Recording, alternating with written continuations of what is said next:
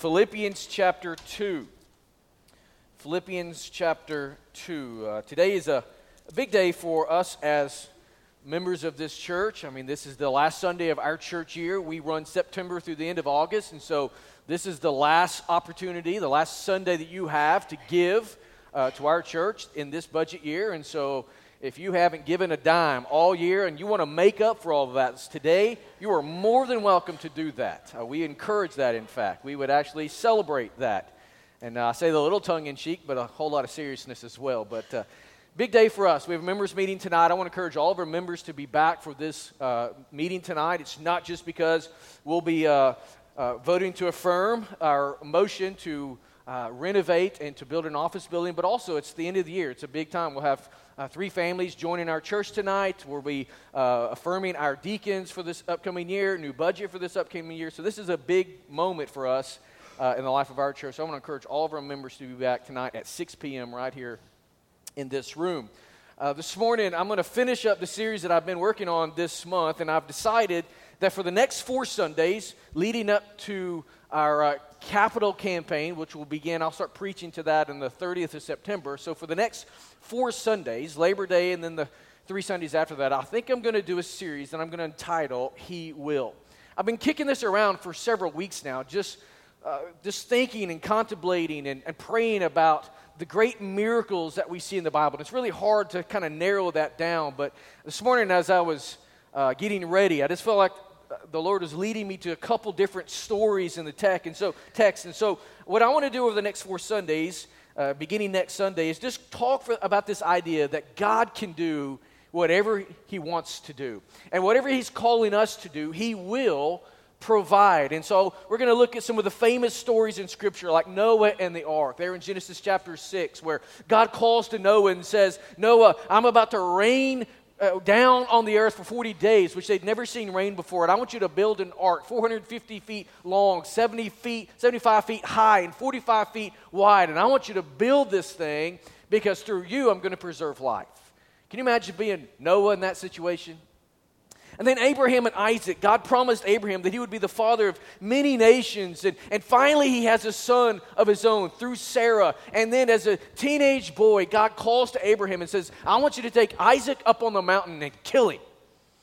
Can you imagine being Abraham at that moment? God, you've promised me all of this, and now you're asking me to sacrifice my son.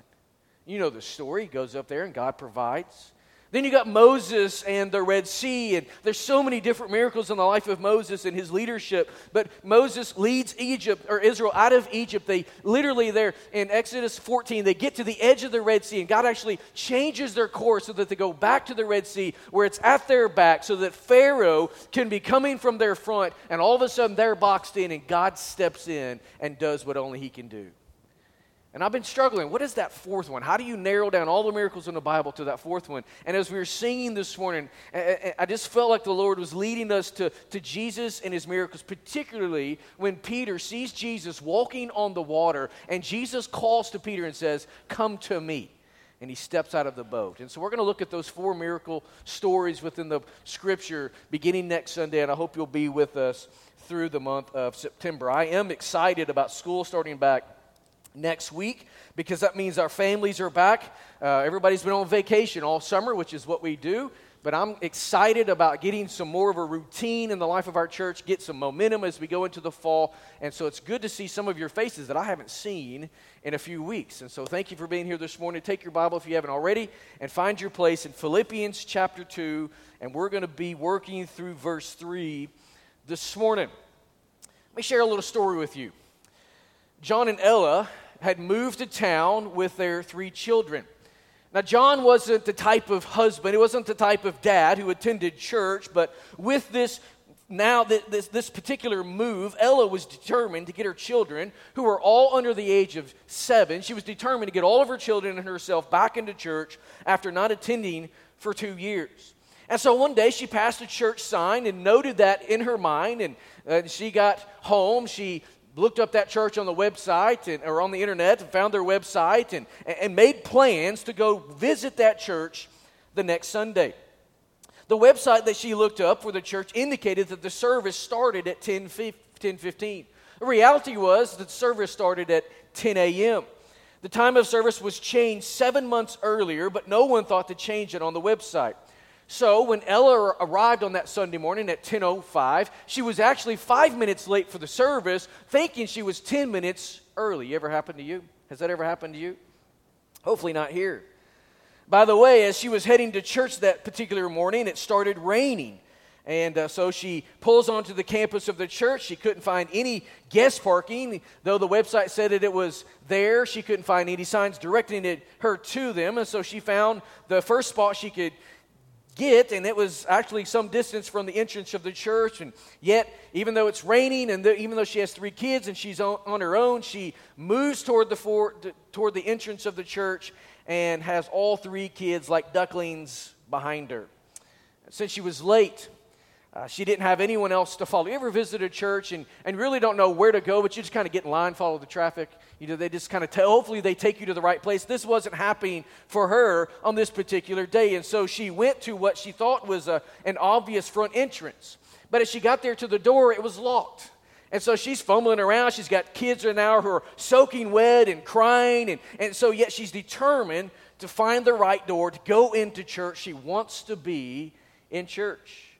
By this time, when she finds the right door, there's no greeter. She goes inside. There's no signage within the halls to direct her where the children's area was. And so very exasperated, very discouraged, she proceeds, even making wrong turns in the hallways, but finally finds the children's area. By now, she's 20 minutes into the service. She gets in there. She finds a seat. Obviously, everybody's packed in and doing what they normally do, and so for obvious reasons, she has a hard time focusing on them preaching. Ella, however, still completed a guest card and turned it into the offering plate when it came by at the end of the service. She really was more curious if people would actually contact her than wanting them to contact her. And so, as expected, later that week, no one contacted her. I think this morning as you hear that story, we can all agree that the church Ella visited was not a very welcoming church. I think we can also all agree that a church must be welcoming. You want to be a part of a church that's welcoming. As you came in this morning, you expected to be welcomed. You expected for people to acknowledge you and want you to be here at Red Lane. And so what does it take for a church to be welcoming?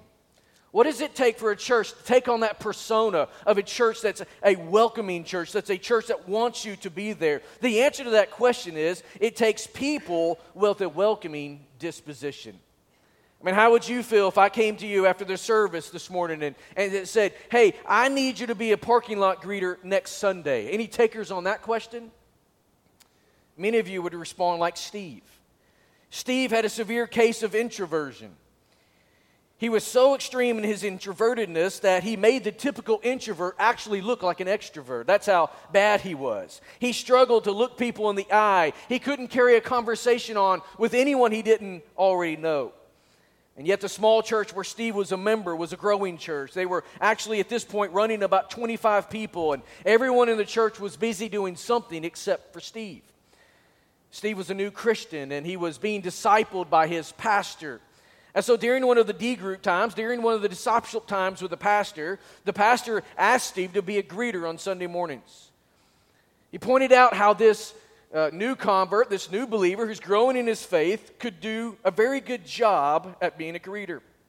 But as you can imagine, this introvert reacted as if he was in a horror movie. I mean, some of you are introverts like me. And if you were asked that question by somebody, said, hey, I want you to be a greeter, what do you think about that? Your face would light up like you were in a horror movie. Your jaw would hit the ground, and you perhaps would respond like Steve did. No. A swift no with a little bit of profanity added onto it. See, he was still working on his sanctification, and so I can only imagine what he said to the pastor. And yet the pastor wasn't surprised. In fact, he would have been surprised if he would have responded any other way. But he still needed a greeter at the church, and sometimes, as we always are, he was desperate. One day when the pastor went to pick Steve up, Steve and he were in a discipleship relationship with one another, and so oftentimes they would use Steve's lunch hour to go and to pray and to read Scripture and to grow in their faith. And so the pastor would oftentimes go to Steve's job and pick him up for lunch. He was a body shop mechanic, and so he was there a little early. He went in and just kind of sat there waiting on Steve to finish up and began to observe Steve interacting with this lady, this customer who was having some work done. She was obviously distraught. She was obviously nervous and anxious about all of the repairs that were needed for her car and the cost, and we've all been there, of course. But as the pastor watched Steve interacting with this lady, he saw something in Steve he'd never seen before. Steve was able to take this lady and her situation and calm her and share with her that she didn't need all of these repairs up front. She could get by with a few affordable repairs. And so he was able to calm her down and to loosen or lessen the anxiety. So when Steve got in the car, the pastor just stared at Steve for a minute or two, and just with a big grin on his face. So it made Steve uncomfortable. He looks over and he says, "What?" The pastor responded to him, "You dog, you do just fine interacting with people. I saw how you handled that lady. She went from upset to calm in just a matter of moments. And so you are now officially the greeter at church." Steve responded with a few more flavored words to the pastor. And yet the pastor said, "Look, Steve, being a greeter just means being your friendly self, just like you were with that lady. You don't have to become someone that you're not. Just pretend like you were at the body shop about to have a conversation with a customer. Just be friendly." You see, what's true for Steve is true for you and I. Becoming welcoming is simply being friendly. And it's not hard, but it's all the time neglected. This month, we've been working through a series on biblical hospitality. We've been looking at this idea of loving strangers as God lays it out in His Word. See, the meta-narrative of Scripture, the grand story of the Bible, is that God welcomes all people, that God loves you so much that He has done everything necessary to welcome you into a relationship with Himself. Jesus says, "Come to me all who are weary and heavy laden." In other words, He says, I'm inviting every single person on the face of the earth to be in relationship with me. From this, we've learned a great biblical truth this month, and here it is again. We are to welcome the stranger because God in Jesus Christ has welcomed us as strangers. Our God is a welcoming God. He embraces the stranger with His arms wide open. And so as born-again children into the family of God, as His image bearers in this dark world, we too are to welcome strangers because the Lord has welcomed us. So what we've learned this month is this. We've learned that you are welcome in Jesus Christ. We've learned that all are welcome in Jesus Christ. And we have learned this past Sunday what it looks like to be welcoming. And so today, as we finish up this series, I want to speak to this subject. I want to show you the path to become welcoming. We've seen that Jesus welcomes. We've seen that He welcomes everybody. We've seen what it looks like to be a welcoming. So how do we get to where we need to be like Jesus, welcoming all people? If you got your place there in Philippians chapter 2, I want us to read verse 3, and then I'm going to spend the bulk of the time unpacking how this verse applies to what we're talking about.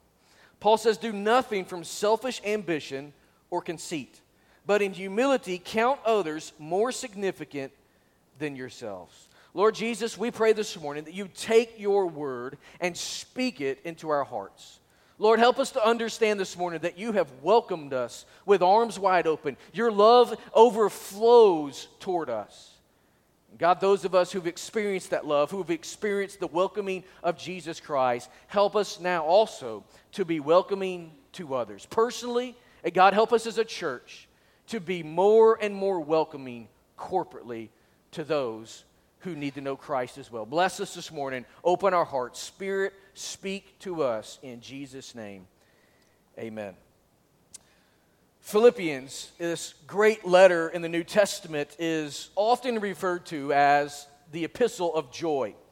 And the reason it's often referred to as the epistle of joy is because of how many times Paul talks about joy or rejoicing. And so one would expect that Paul's life, based upon what we read here, just of him talking of how joyous we should have things in life or how we should perceive things of life, we would expect that Paul's life was perfect and without any difficulty whatsoever. And yet that's not the case at all. Paul, as he pens this letter to the Philippian believers there in Philippi, is actually under arrest. He's a prisoner of Rome. And yet he writes and he talks about the joy he has. He talks about how the joy the believers should have there in Philippi, and he's seeking to encourage them even though he's in very difficult circumstances. You see, Paul had faced many hardships in his life and throughout his ministry, and yet through it all, he had joy. He was able to rejoice despite difficulties and circumstances. And so Paul wanted the Philippian believers to experience the joy of the Lord, and he explained that it partly comes through service. One of the ways that we can find and hold on to the joy of the Lord is simply in our service to the Lord and to others. And so Paul called the Philippians to a life of humble service to Christ and to other people. He called them to follow the example of Jesus, who humbled himself and served humanity. The Lord is a welcoming Savior because he looked beyond himself and he came to us. That's what he lays out in verses 5 through 8 as he talks about how Jesus did not regard equality with God something to hold on to, but he despised it all. He went to the cross and bore our sin and shame. And so we learn from Jesus that a welcoming church looks beyond themselves and goes to the people. And so this morning I want to share with you the path to becoming welcoming. 4 things I want you to see, 4 steps perhaps that I want you to see this morning. First of all, the first step is this: grasp the importance. We need to grasp the importance of what it means and why we should be a welcoming Christian and why we should be a welcoming church. Here's a question I want you to wrestle with for a moment. Would you ever return to a place where you did not feel welcome? Would you ever go to a church that you visited that you just didn't feel welcome? Would you ever go to a restaurant where you walk in and one of the things that, if you've ever been to Atlanta and you've been to Varsity Grill, you walk up there. My first time experiencing it, Kara and I were dating. She's from Atlanta. She's actually been in Atlanta all the latter part of this week and hopefully is flying home this afternoon. Can I get an amen for that? Daddy needs a break. But I remember going to the Varsity Grill in downtown Atlanta with Kara and some friends, and you walk in there, and they like slam the counter like, "What do you have?" and like yell at you and stuff. I mean, I'm from Arkansas. We were nice people in Arkansas. I didn't know how to take that. And yet it's the culture of that restaurant. You just got to know it going in. What if you walked into a restaurant this afternoon for lunch, and the waitress was hateful and yelled at you, and they didn't really want you there, and it was very evident? Would you ever return? Would you return to a church like that, a department store that's like that? Obviously, the answer is no. Customer service is what we expect. It's what drives business. I mean, think about it. Chick-fil-A's the best and most profitable fast food restaurant chain there is in the world. And think about what makes Chick-fil-A so good. Outside of their superior chicken, which there is no better chicken, I believe there will be a glorified version of Chick-fil-A in heaven one day. We will gather around the throne at the marriage supper of the Lamb, and some person will come out there with a Chick-fil-A uniform on, and they will tell us that it's their pleasure to serve us, and they will give us glorified chicken sandwiches. It's just my thought. I don't know. But outside of their superior chicken, I believe the one thing that sets Chick-fil-A apart from all of their competitors is their customer service. You walk into the restaurant, you immediately feel that you're welcome. You feel wanted there at their restaurant. This feeling is extremely important because what takes place in the first few minutes when you visit an organization or an establishment will largely determine whether or not you will return. In everything that we do, in every place that we go, our decisions upon whether or not we will return are made very soon upon arrival.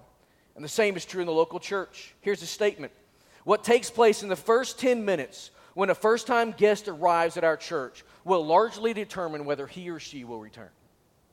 It's what they see when they come onto our campus. It's what they experience as they get out of their car. It's how they're greeted as they come through the door, whether or not they can find the doors, whether or not they can find the places they need to go. All of those things are impacting them and making a decision whether or not they will return.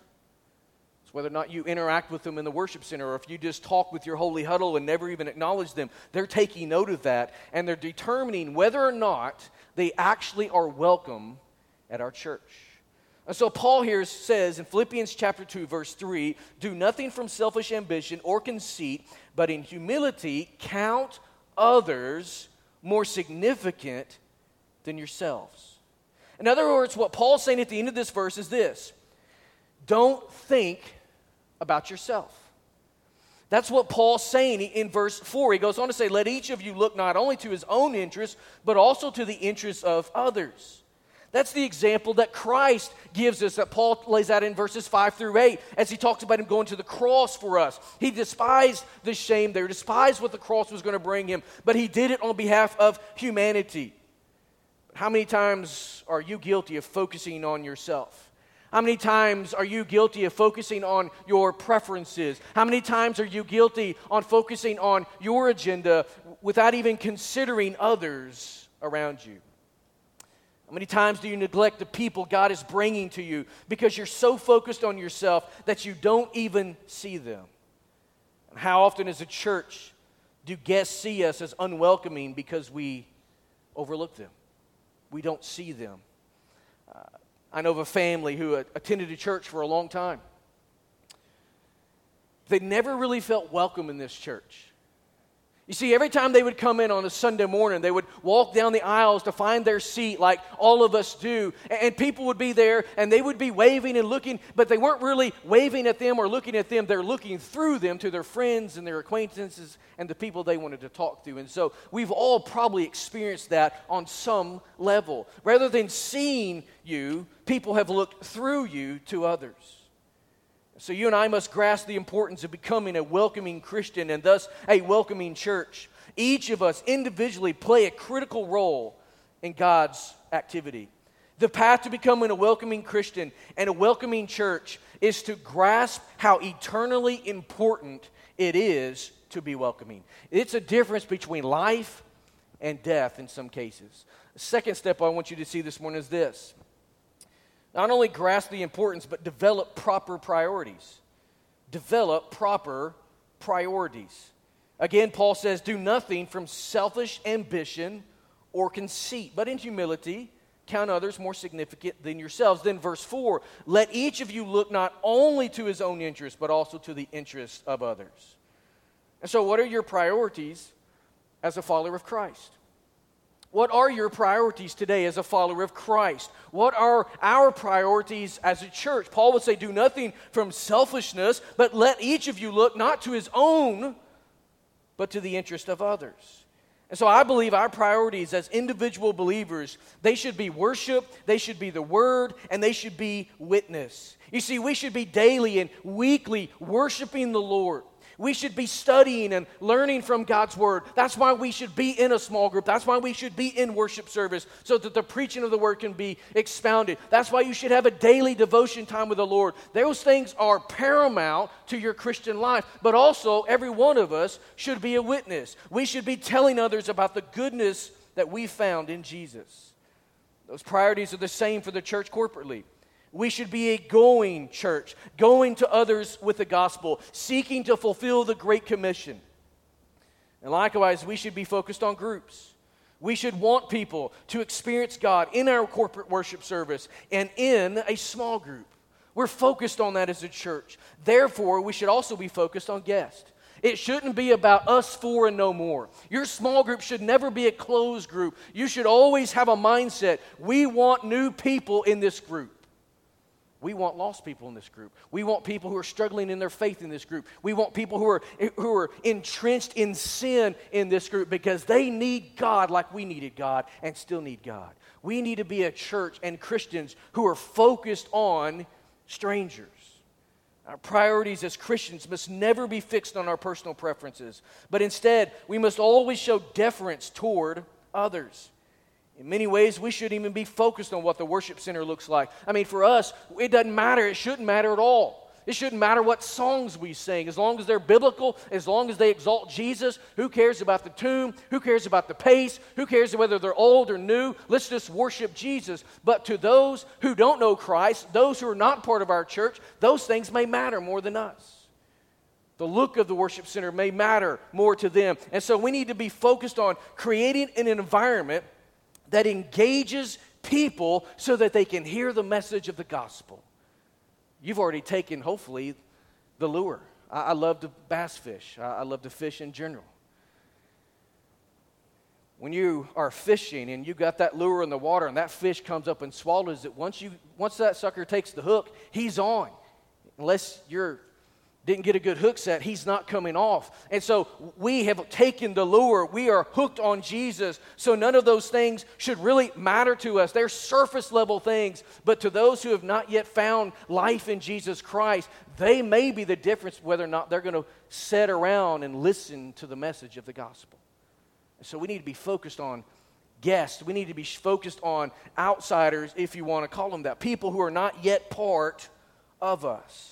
The path to becoming a welcoming Christian and a welcoming church involves developing the proper priorities. May we never get tripped up on trivial and secondary issues, but always focus on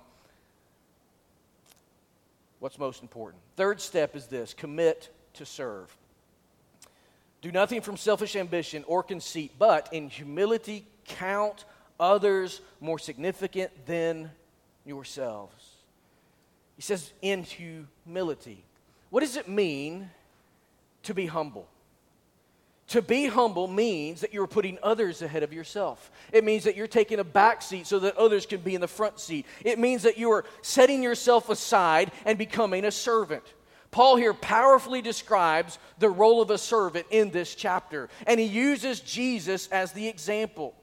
He explains that becoming a servant means following the example of the Lord. His humility and his service. Think about it. It took him to the cross.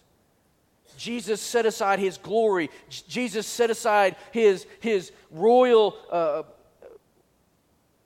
things that he was that he deserved, that he needed, that should have been ascribed to them, and for a moment set those aside, veiled his glory so that he could become a human and serve humanity. The path to becoming a welcoming Christian means that we must be committed to serving others. And so this morning, how do you measure up? How do you measure up in your service? Sometimes preachers will say it this way: how's your serve? Sort of a tennis type of picture. What's your service like?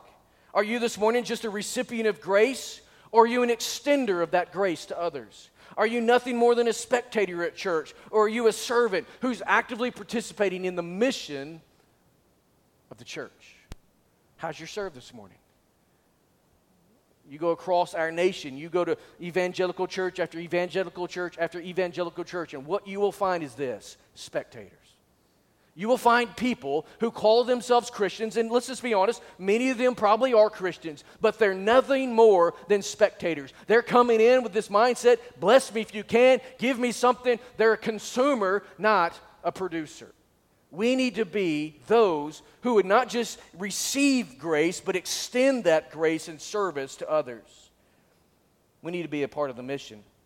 Every Christian should have a place of service. Every member in our church should see themselves as a minister of the gospel, serving the people of our community. Commit to serve. Fourthly, the fourth step is this: remember to change. Remember to change. Men, I'm not even going to really ask you this question because it's dangerous and your wife's sitting next to you. So I'm going to ask it just in general. How's your relationship with your spouse? Man, is it rocking and rolling, or is it kind of stale?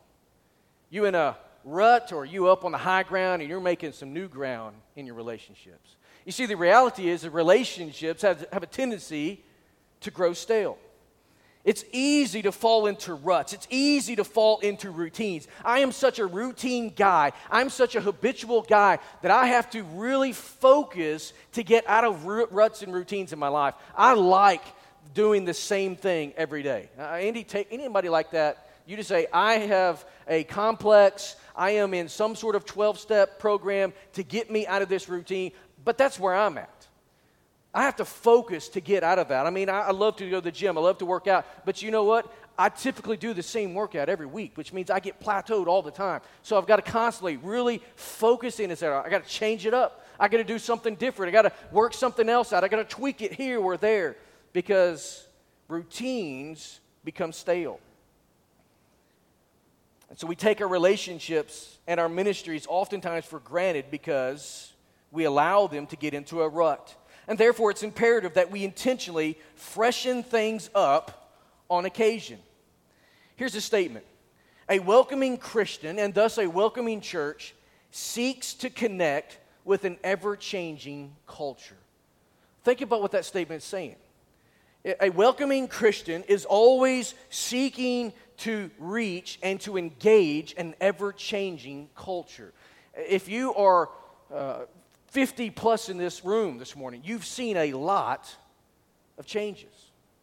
Think about all the things that have changed in your life. If you're 50, 60, or above that, you've seen the first time that mankind stepped onto the moon. Those of us who are younger, we grew up thinking that we've already been to the moon because it already happened. But you saw that. You lived through the days where our nation was moving to that point, and it seems like there will be a day in the near decades where we will put a human on Mars. Think about all the things that have changed in our lifetime. Our culture changes, technology changes, mindsets change. Everything changes. And with every passing generation, every generation struggles to understand the next generation. I can remember as a child my grandpa really wrestling to understand his grandchildren. I mean, he didn't understand. He's from East Arkansas, and I was from Northwest Arkansas, and my dad is, his son, they grew up in Michigan, so I had this Yankee influence, and I've always talked fast. I do everything fast in my life, and I remember him just fussing at me as a kid. Son, you talk too fast. I don't know how to not talk fast. I do everything fast. I drive fast. Sometimes that gets me in trouble. I had a state trooper at the gym the other day tell me that if he ever saw me speeding, I had a pass with him. So I hope he's on the road all the time. I'm going to say, Mike, man, where you at? I'm going to hit him on the CB or something and figure out where he's at. I'm joking with that. I'm not advocating sin, by the way. But every generation struggles to understand the next one. Grandparents always scratching their heads as they seek to understand their grandchildren. And think about this. Grandchildren, though they love their grandparents, are always struggling to understand the mindset of their grandparents. They just don't understand it. I remember going over to my grandparents' house when I was a little younger, and they were still alive. And back then, we didn't even have all the technology that we have today. But every time I went to their house, I had to reprogram their remote, and it wasn't even that sophisticated. They would go weeks and they would have that blinking line on the VCR. Remember those days? They would go weeks and not know how to program that thing. I'd walk over there in 2 seconds, have it programmed. Like, seriously, you can't do this? But, just difference of generations, not understanding one another. And today we're at the same point that we've always been in. Today in our culture and definitely in our churches, we're struggling to understand the largest generation that we've ever known as Americans, the millennial generation, those born between 1980 and 2000. Literally, they're the largest population in America's history. Over 78 million millennial young adults could be in our churches today, but because there's this disconnect, only about 1 in 5, or about 15.5 million, are in our churches. And so sometimes for many years, we've been banging our heads against the wall trying to figure out what the discrepancy is. But now what we're seeing in research is, research is showing that a growing receptivity is taking place to the gospel. As these younger adults, these millennials are now getting married, having children, they're beginning to rethink some things. And though they may still be a little bit apathetic toward our message and a little bit apathetic toward our congregations and church life and all of that, they're not antagonistic to the gospel. And so as church, we have to look at ourselves and say, all right, what's the disconnect here? How can we engage the largest population generation in the nation, in the history of our nation. What can we do to change ourselves to reach them? So rather than walling ourselves off from a growing secular culture, and rather than continuing to isolate ourselves from younger generations, we must, as a welcoming church and as welcoming followers of Jesus, we must be open to all people. Now, we don't open up or we don't alter the message of the gospel, but we should be willing to open up our ministerial approach. Did you hear what I said? We never fudge on the gospel message. We never take this word and say, all right, we're only going to preach parts of it. We're only going to believe parts of it. We're only going to take the ones that we like or the ones that connect with our culture the best. That's not what we do. We're a verse-by-verse, Bible-believing church, but we need to contextualize the preaching of the word and the ministry of the word to reach people that may not be like us. We need to remember to change. We must always strive to connect with each and every generation, with the lost as well as the churched in our community. And so what we cannot do is retreat. What we cannot do is wall ourselves off. Change is inevitable. I was cutting my hair this morning because I hadn't had time the last couple of days. And so it's dark outside. I got lights flipped up because I do my own hair. I don't really pay for this. So it was 6 o'clock this morning. It's dark outside. I had the lights on the back deck, and I'm out there with a mirror hanging on the door. I mean, it's redneck. It's all redneck. And I'm out there doing all this. And every time I cut my hair, I had a beard. I hadn't shaved in a few days. And last night when I was putting the girls to bed, Haley was kind of fussing at me. Why do you have a beard? I was like, I hadn't shaved in like 2-3 days. So this morning, I was gray all over. Gray head, gray face. And I just hate it. I hate it. But that's part of life. It's part of life. Actually, I kind of like it. The Bible says that gray hair is like wisdom. It's a crown upon our heads. And so maybe it's good. Change is inevitable. And for that reason, let's count others as more significant than ourselves. Let's be willing to always keep our ministry fresh and to keep it relevant. Remember to change. And as we do so, remember, a welcoming church looks beyond themselves. A welcoming church goes to the people. And so how can we personally do that? Let me give you some practical steps, and then I'll land the plane. Let me give you 4 practical steps this morning.